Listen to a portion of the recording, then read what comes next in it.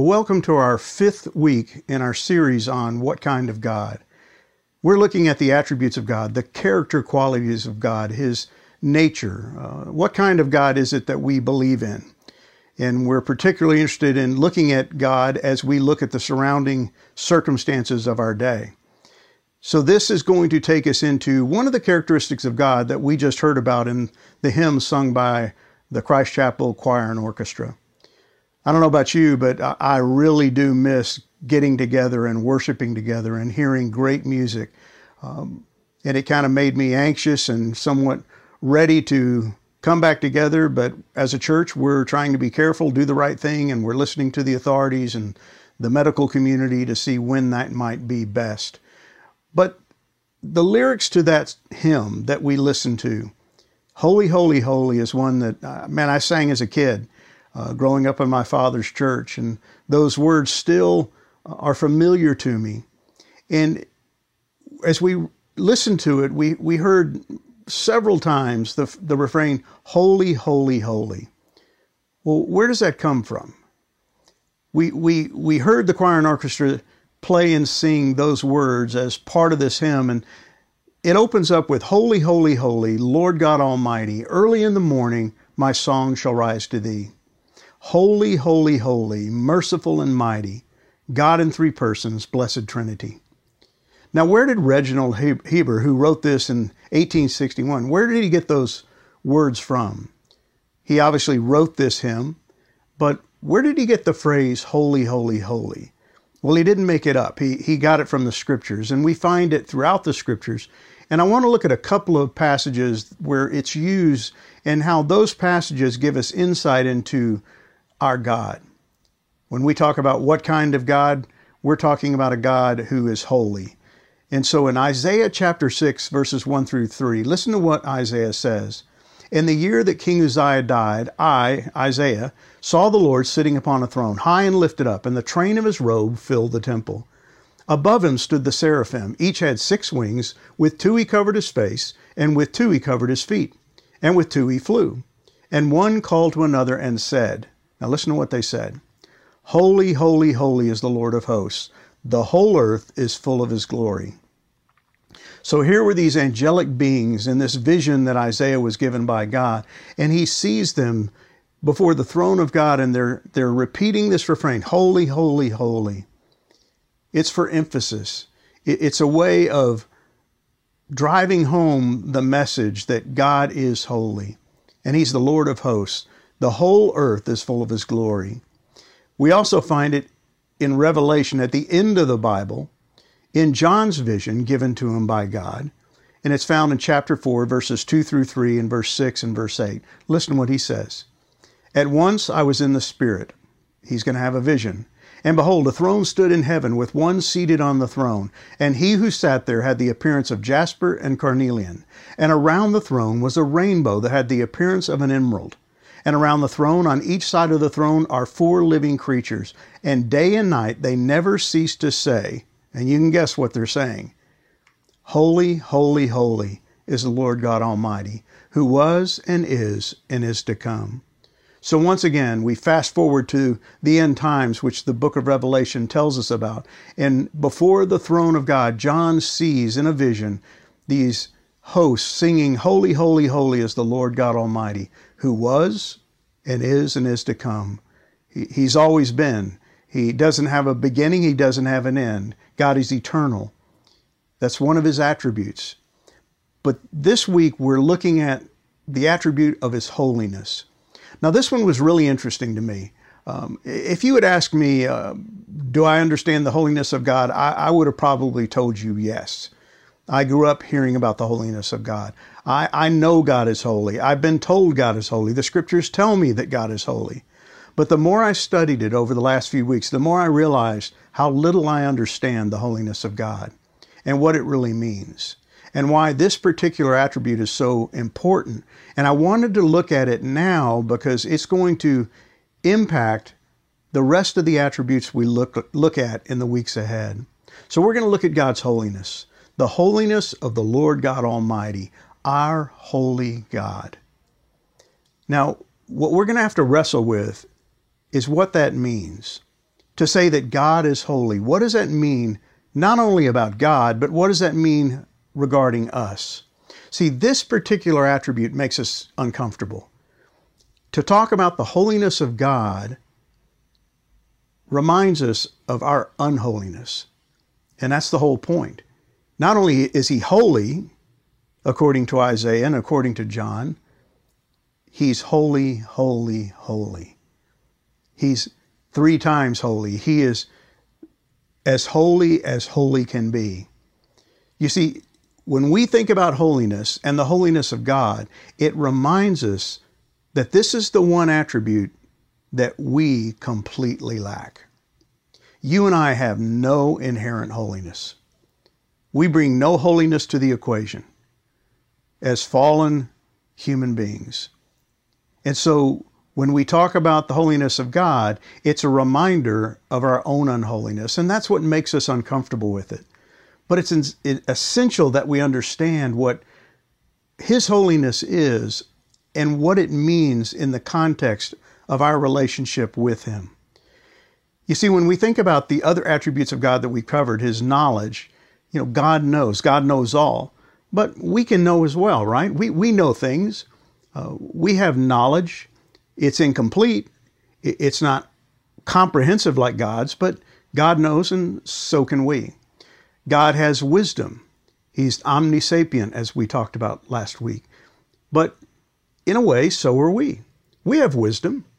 It's not perfect wisdom. And sometimes we misuse the wisdom that we have, but we have wisdom. And God is unchanging. He's immutable. And yet, in many ways, so are you and I. There's the old phrase, you can't teach an old dog new tricks. And to a certain degree, that's true. There are things about you and I that never change. Our personality and characteristics about us that remain with us for life. And so in a sense that we're also unchanging. Not in the same way, but we can at least somewhat relate to that attribute of God. But when it comes to God being holy, here's the problem. We're not. There's nothing about you and I that's holy, apart from our relationship with Jesus Christ. But if we back away from that, if we think about what we were like before coming to faith in Christ, we have to admit that we have no holiness. There's nothing about us that's holy. As a matter of fact, Paul tells us in Romans 3:23, for all have sinned and fall short of the glory of God. Everybody. That word all in the Greek means all. Everybody. Every single human being that has ever been born, that has ever lived, and that ever will live is born falling short of the glory of God because of sin. We're not holy. In Ecclesiastes, we read, surely there's not a righteous man on earth who does good and never sins. They don't exist. There are some who sin less than others, but they're still sinners. It's not the quantity of the sin, it's the fact that sin is present at all. So once again, God is holy, but we're not. You see, we're born with sin. We inherit the sin of Adam and Eve. We are immersed in sin. We have a sin nature. We have sinful hearts. And so we are anything but holy. We're inherently unholy. And again, that's what makes this particular attribute so difficult to study, is because it's a reminder of our pre-Christ condition, who we are apart from God and apart from a relationship with His Son. You see, Paul also said, none is righteous, no, not one. There's nothing about you and me that is righteous, that is remotely holy. And so there's this juxtaposition between God, who is holy, holy, holy, and man, who is unholy, unholy, unholy. We're unholy to the core. And holiness, if you really think about it, holiness is unattainable for us. We can't achieve holiness. We don't have the capacity to achieve holiness. And yet, what fascinates me about the Scriptures is that both in the Old and New Testament, God gives a command, not a suggestion, not a request, but a command. He commanded the Israelites, I am the Lord your God. Consecrate yourselves, set yourselves apart, dedicate yourselves, therefore, and be holy, for I am holy. Now, every time I've ever read that passage, it makes me a bit uncomfortable. Because again, I'm contrasting the holiness of God with my unholiness and realizing that God is calling me to be holy, for he is holy, as he is holy. And that's a high order. He also said the same thing to the church through Peter. Listen to what Peter writes. But now you must be holy in everything you do. Again, let's do a quick Greek word study. That word everything in the Greek means everything. It means in everything you do, every facet of your life, you're to be holy. I'm to be holy. Just as God who chose you is holy. For the scriptures say, you must be holy because I am holy. So what do we do with that? Both in the Old and the New Testament, we're told to be holy as God is holy, because God is holy. And yet, we know from all the passages we just looked at that we are inherently unholy, and we are incapable of achieving holiness, of living holy lives. So what's going on here? Well, it all takes us right back to this character quality of God, that God is holy. And I want to look at a few definitions from some very bright theologians. And the first one I want to look at is Tony Evans, the pastor of Oak Cliff Bible Fellowship in Dallas. Listen to what he says. The holiness of God is his intrinsic and transcendent purity, the standard of righteousness to which the whole universe must conform. What's he saying? Well, the holiness of God is his intrinsic. It's part of who he is. It doesn't come from the outside in, but it's part of his nature. It's his personality. It's his character quality. It permeates every core of his being. And it's transcendent in its purity. There's nothing like it. And as we'll see in just a minute, that it's completely pure. God has no sin in his life. God has no darkness. And so this idea that his holiness is part of who he is, it's natural, it comes with who he is, and it is transcendently pure, and it becomes the standard for all righteousness. And the whole universe has to come under that standard. There is no other standard for holiness. I can't determine another standard. You can't determine another standard. Other religions can't determine another standard. The only standard we have for holiness is God himself, and the whole universe, including you and I, must conform to his standard. Well, here's another definition by Charles Ryrie. In respect to God, holiness means not only that he is separate from all that is unclean. Remember, he's transcendently pure, so he's not just separate from all that is unclean and evil, but also that he is positively pure and thus distinct from all others. So it's not that God is just separate from, set apart from those of us who are impure and unholy. It's the fact that he himself is positively pure, and that's what sets him apart. It's not distance, it's his character. And so we have to understand that when we're told to be holy as God is holy, there's some pretty strong words here about he's pure. He's without sin. He's righteous in all his ways. James Montgomery Boyce writes this, holiness then is the characteristic of God that sets him apart from his creation. Now, we've seen some words here that are pretty important to understanding what holiness means. One of them is the word separate. He is separate from us. He is distinct from us. He is set apart from his creation. And all those words are aspects of what it means for him to be holy. He is not like you and I. He's not a slightly improved version of you and I. He's completely and distinctly different than you and I. He's holy.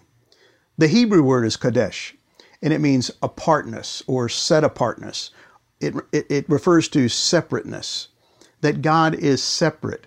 He is set apart. He is distinctly different. While we are made in his image, we're not anything really like God when it comes to holiness. We don't look like him.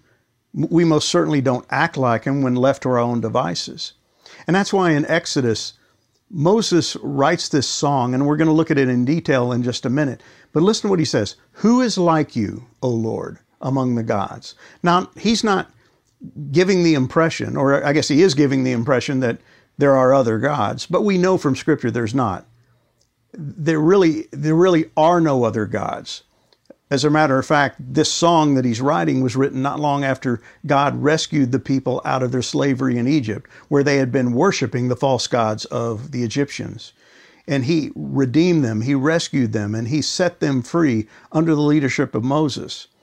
And as we're going to see, he helped them cross the Red Sea on dry ground.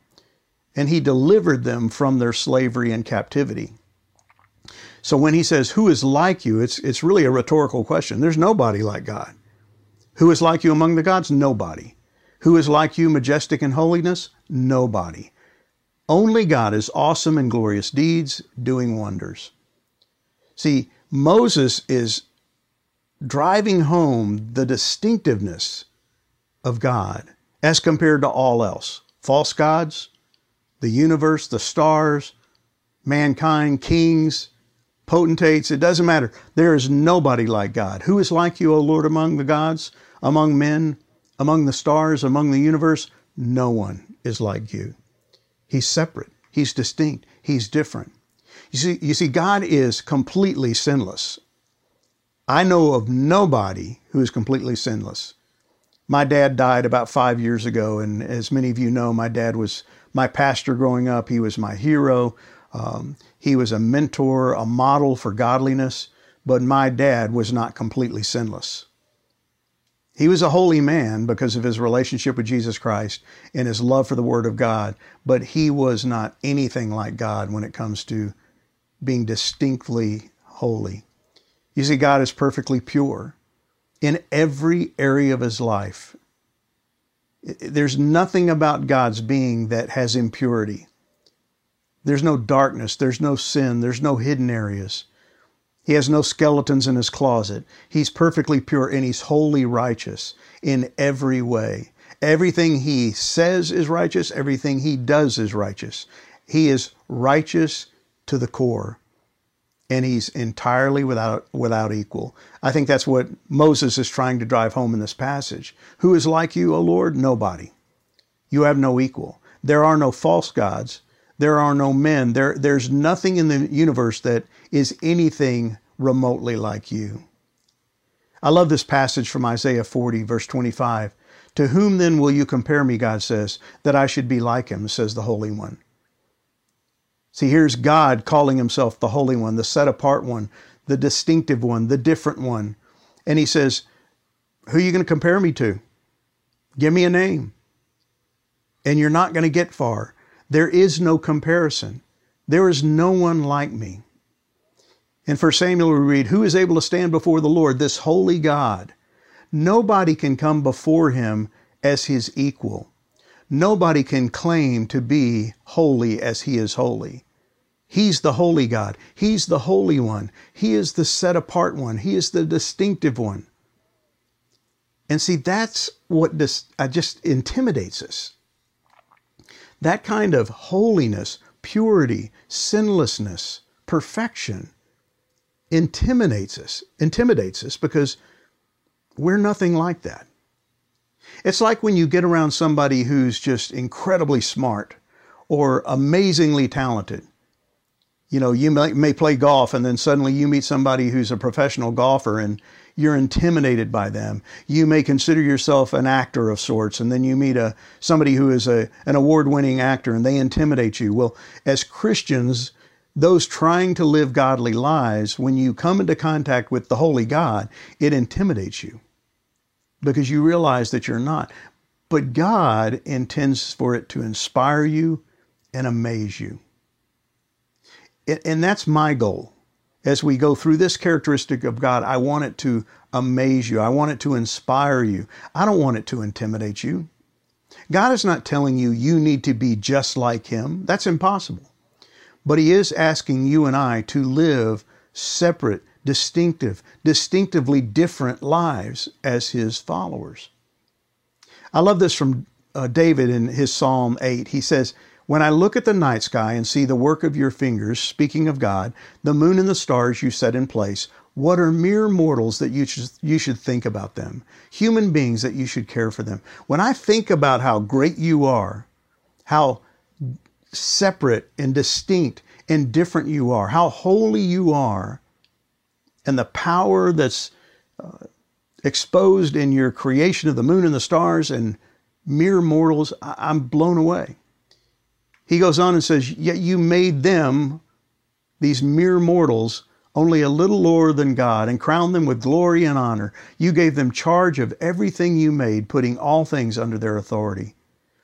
See, David's blown away when he thinks about how holy God is, and that God would even give notice to mankind, and then give them authority over all that he made with his powerful hands. He's blown away. But that a holy God would acknowledge sinful man was more than he could get his head around, his heart around. Why would this holy God who made the universe, who is all-powerful, all-knowing, omnisapient, full of wisdom, why would he have anything to do with us? See, holiness should amaze us, and it should inspire us, not intimidate us. And Job felt the same way. He said, what is man that you make so much of him, and that you set your heart on him? Why would God bother with us? Well, because that's the way God is. God is loving, God is caring, God is compassionate. God created us. God has a plan for us. And while God is holy and separate and distinct and set apart, he deigns to pay attention to us. And more than that, he has a plan for us, as we'll see in just a second. So if we go back and we look at Exodus chapter 15, we look at this verse, who is like you, O Lord, among the gods? Who is like you, majestic in holiness, awesome in glorious deeds, doing wonders? See, he asked this question, and again, it's a rhetorical question. He's not expecting an answer, and he certainly, if anyone does answer, he's not expecting them to say, well, I have someone. There is no one. Who is like you, majestic in holiness? Who is like God? This is Moses after the deliverance of the people from their captivity in Egypt, crossing the Red Sea, escaping Pharaoh and his army. He's singing the glories of God's holiness. And we're going to look at a greater number of these verses in chapter 15 of Exodus because they tell us how Moses understood the holiness of God. It reveals to us how he relates to God's holiness. It's not some esoteric, ethereal, nebulous thing that he can't get his head around. It's very concrete and it's very tangible because it takes place in real life. Listen to what he says in verse 12. You stretched out your right hand and the earth swallowed them. Who's he talking about? He's talking about the Egyptians. When God opened up the Red Sea and the Israelites crossed over on dry ground and they got to the other side, and then Pharaoh and his army attempted to cross over, the sea closed in over them and they perished. The earth swallowed them. And so he sees in this an action of God that is attributable to his holiness. He says, you stretched out your right hand. Then he says, you have led in your steadfast love of the people. You led us. You led us out of Egypt. You led us across the sea on dry ground. So he says, you've led. And then he says, you've redeemed. You've set us free. You've paid the price. You've done what was necessary to get us out of captivity. And then he says, and you've guided us. See, this song was written by Moses right after they crossed that sea, right after they were redeemed, right after they were guided by God and led by God. And he is so blown away by God's holiness and the fact that God would reach down and do this for them. See, he had intervened on their behalf.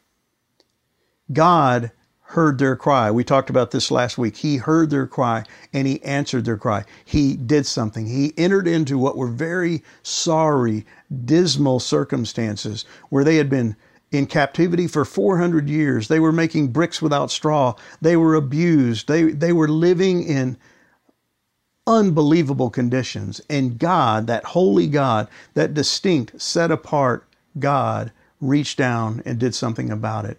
And it was all undeserved mercy and grace. They did nothing to deserve what God did for them, but He did it. In His holiness, He reached down. He was holy, yet He engaged with unholy people. And let's face it, they were living unholy lives. They were not worshiping Yahweh. They were not sacrificing to Him. They had long ago forgotten who Yahweh was.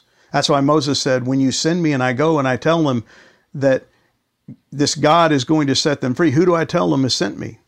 He knew they wouldn't know who Yahweh was. And yet in spite of that, He engaged with them. He intervened on their behalf. He remained set apart, distinctive, different, and yet He was not separate. He was not separate from. He didn't just say, forget you. He didn't look down from heaven, hear their cries, see their condition, and then say, can't get my hands dirty. Can't get involved. I'm distinct. I'm different. I'm holy. I'm set apart. No, He reached down and He delivered them. And that's huge.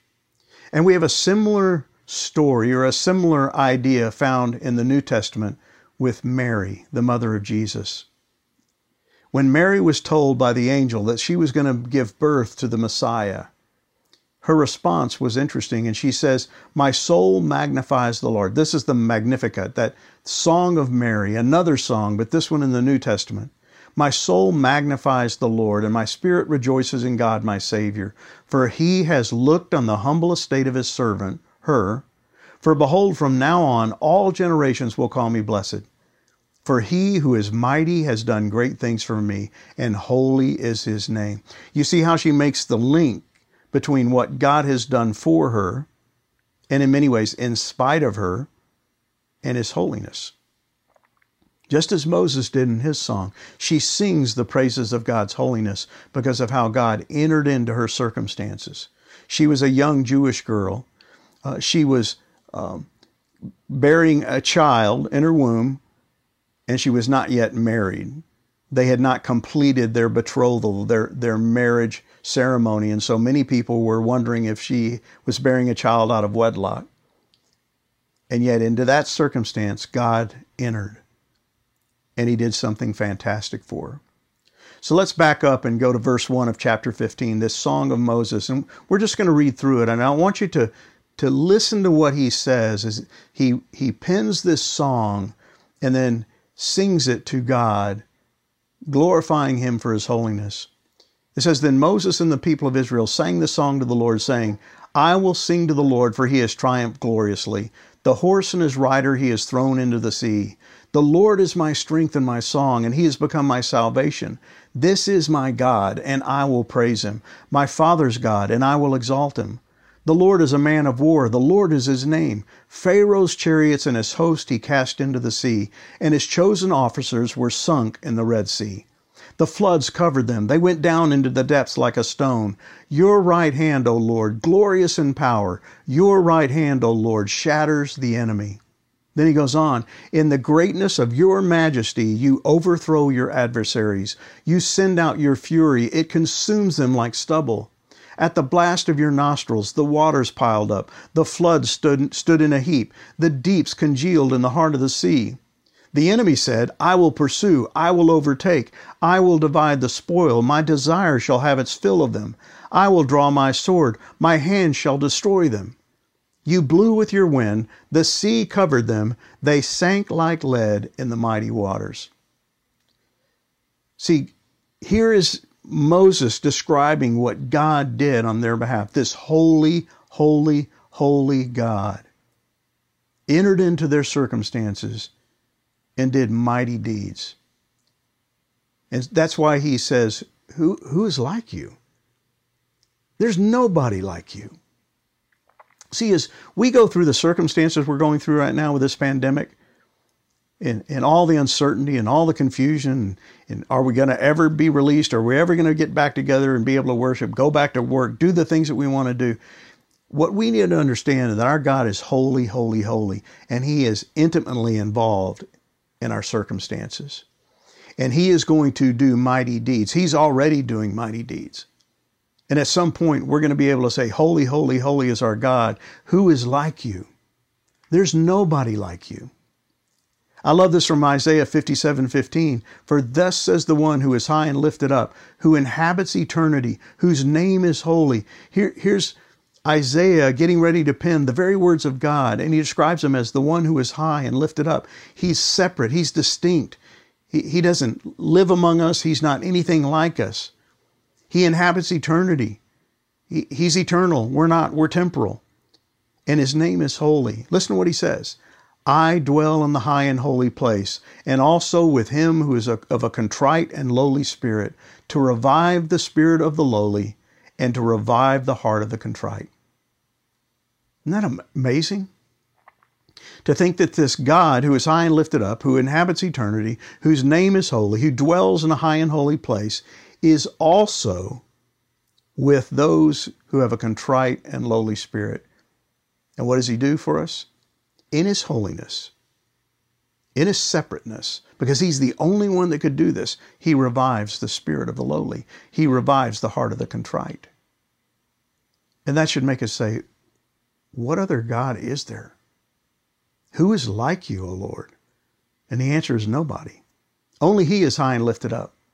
And yet, in Psalm 33, it says, the Lord looks down from heaven and He sees the whole human race.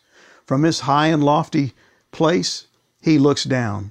And from His throne, He observes all who live on the earth. He made their hearts, and so He understands everything they do. This goes back to His omniscience, His omnisapience. God knows, He's wise, He understands, He has a plan, but He looks down from heaven. See, God is in His heaven. God sits on His throne. He is high and lifted up. He is mighty. He is powerful. He is eternal. He is omnipotent. And yet, He made us and He understands us. That's an amazing thing to think about. But what does all of this have to do with us? What do we do with this information about God's holiness? Well, I want to go back to Tony Evans' definition. The holiness of God is the standard of righteousness to which the whole universe must conform. This is huge. This is essential for us to understand as those who believe in God and who are followers of Jesus Christ. You see, God doesn't conform to anybody else's standard. There's nobody like Him. There's nobody superior to Him. There's nobody holy, holy, holy, holy. And so nobody sets a standard other than God. He doesn't conform to my standard, your standard, the government standard. He doesn't conform to anybody's standard but His own. And all creation must conform to His. He sets the standard. See, the problem with the world today is that everybody wants to set the standard for righteousness and holiness. We want to deem what's right and good and acceptable. You know, in the book of Exodus that we studied a number of months ago, or the book of Judges, they said everyone did what was right in their own eyes. Everyone wanted to be the one who decides what's right, what's holy, what's righteous. But God commands that His creation conform to His standard. And see, His standard is how we know evil. I want you to think about this. Evil is evil only because God is holy. If you take God out of the equation, if as atheists believe and claim that there is no God, then there is no evil because there's no righteousness. There's no standard for righteousness. There's no way to know what's right and good other than opinion, what you think is right, what you think is good. How do we know that coronavirus is actually evil if there's not a righteous God to determine what is holy and righteous and good? See, the holiness of God is essential for human life. He establishes the standard for life. His holiness is the bar we have to reach. And that's why His holiness can be so intimidating to us. And yet, We know from Scripture that God has made a way for sinful men to be holy. We have it pictured in the Old Testament and in the New Testament. In Ephesians 1, verses 3 through 4, Paul writes, "All praise to God, the Father of our Lord Jesus Christ, who has blessed us with every spiritual blessing in the heavenly realms, because we are united with Christ. Even before He made the world, God loved us and chose us in Christ to be holy and without fault in His eyes." There's a lot packed into these few verses, but what Paul is reminding you of as a believer, a follower of Jesus Christ, is that you have been blessed with every spiritual blessing. Why? Because He loved us, He chose us in Christ so that we might be holy, that we might live lives without fault. That doesn't mean we're going to live sinless lives. We most certainly don't as Christians. But we have the capacity to live in obedience to, in submission to a holy God. And we have much to owe God for that. That we can be seen by God as without fault. When He looks at us, He sees us through the blood of Jesus Christ, and He doesn't see our sinfulness, He sees our righteousness, because we have been given the righteousness of Christ. Paul tells the Colossian believers, once you were alienated from God and were hostile in your minds because of your evil deeds. You were set apart. You were different from Him. You were an enemy of God. But now He's reconciled you by Christ's physical body through death to present you holy, unblemished, and blameless in His presence. See, this holy, holy, holy God has done incredible things for you and I. And the most incredible is sending His Son to die in my place, in your place, so that we might be made right with Him. And from His perspective, be seen as unblemished and blameless in His presence. That's pretty amazing. But Paul's not done. He tells the Ephesians, He, Jesus, gave His life for her, the church, to make her holy and clean, washed by the cleansing of God's Word. He did this to present her to Himself as a glorious church without a spot or wrinkle or any other blemish. Instead, she will be holy and without fault. Now, this is not going to be fulfilled in its entirety, in its fullness, until Jesus Christ returns for the church. An event we call the rapture. When Jesus comes back and we who are alive, as we know from 1 Thessalonians 4, go to meet Him in the air, and then we go to be with Him.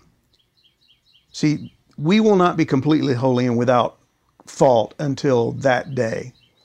And yet, because of the blood of Christ, we have been cleansed, and God sees us through the blood of Christ, and He sees us as holy and without fault because of the righteousness of Christ. We have been imputed that righteousness. Not our own, but His. And that's what God has done for you and I in His holiness.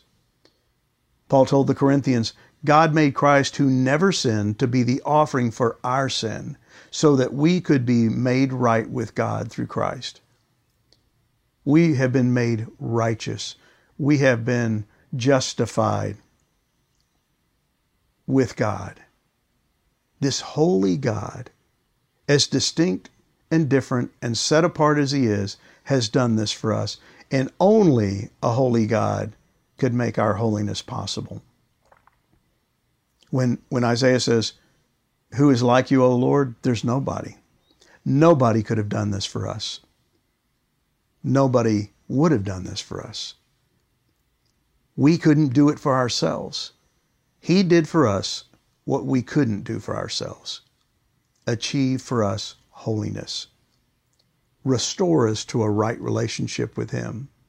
Something we couldn't do and something we didn't deserve. God made a way. You know, when we look at Exodus chapter 15, God made a way for the Israelites out of their captivity and across that sea. And then He made a way for them across the wilderness and eventually into the promised land. But God has made a way for us as well. You see, God's always making provision for mankind's sin problem. He's always doing something to remedy this problem that we've created it. And if you go back to the Old Testament, as the Israelites were crossing the wilderness on their way to the Promised Land, one of the things God did for them was that He gave them the tabernacle. He designed it. He gave them every detail regarding its construction, how it was to be used, what was to take place within it, and there was a purpose behind it. And I want to just take a second to look at this little diagram, which is in your handout. But this is the basic layout of the tabernacle, looking down on it. And there were three basic sections. There was the courtyard, there was the holy place, and then there was what's called the Holy of Holies, where the Ark of the Covenant was. And there's a flow here.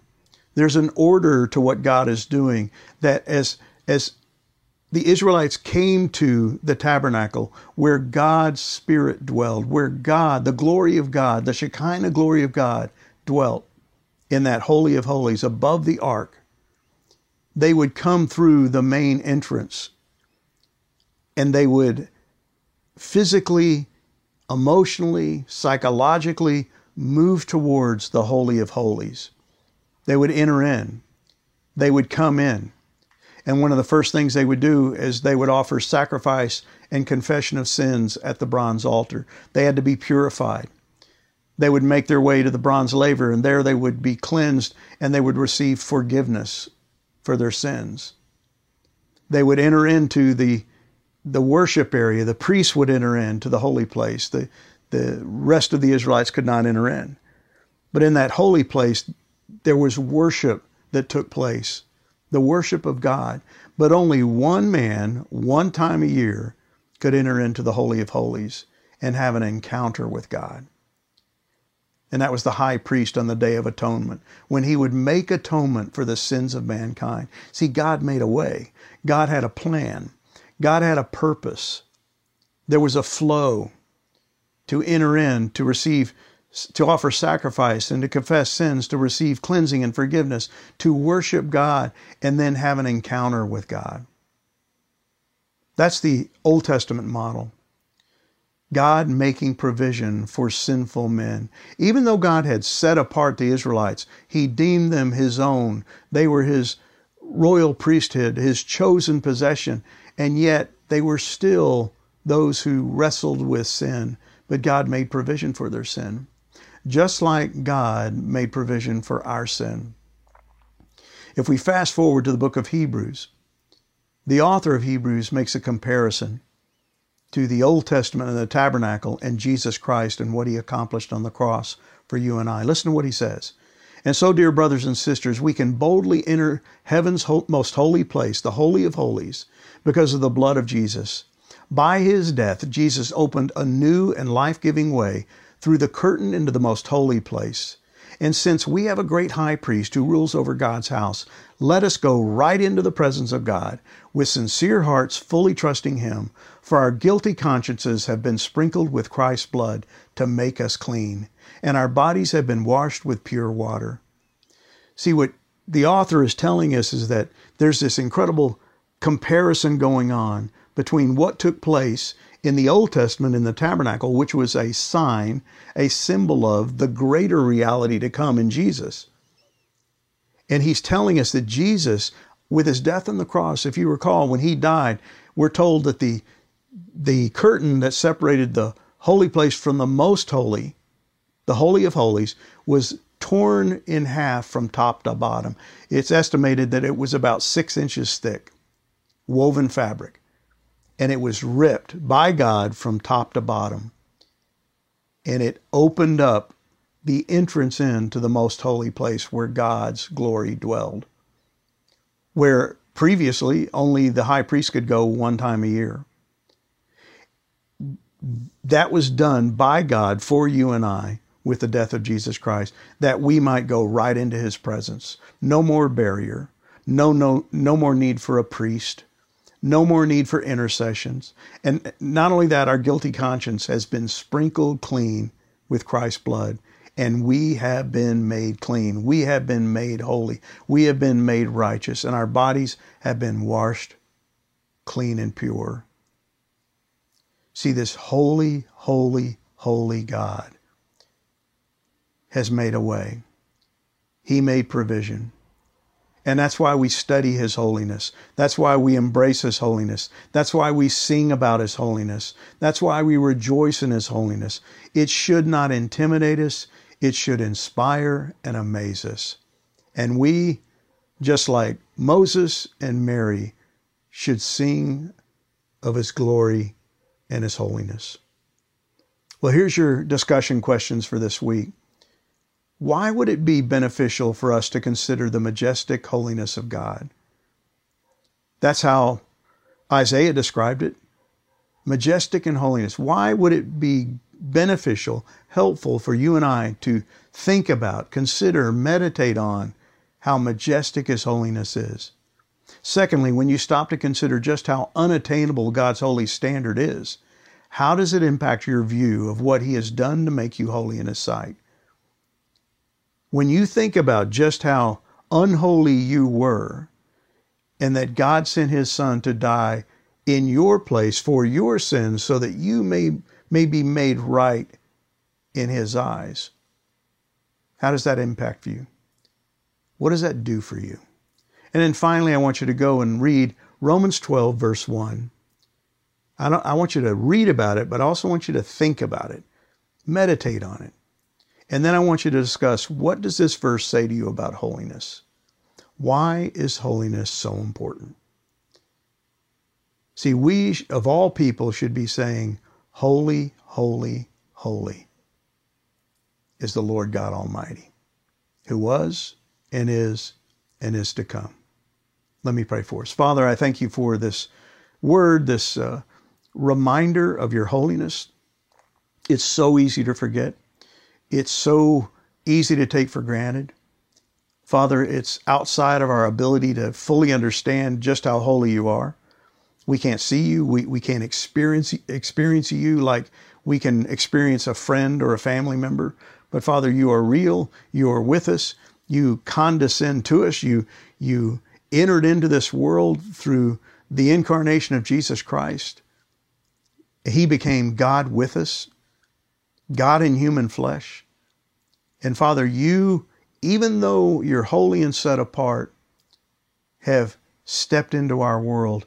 You have intervened into our circumstance, and You are still intervening in the current circumstances.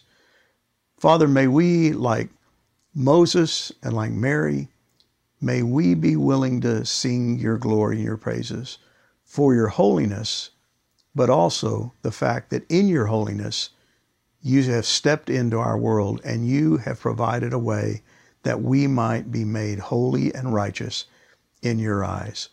Thank You for that, Father, and thank You for this incredible reminder. And we pray all of this in Jesus Christ's name. Amen. Hey, thanks for watching, and I hope you'll take time to do the discussion questions, and that you'll tune in next week as we go into the next attribute of God. Have a great day. See you next week.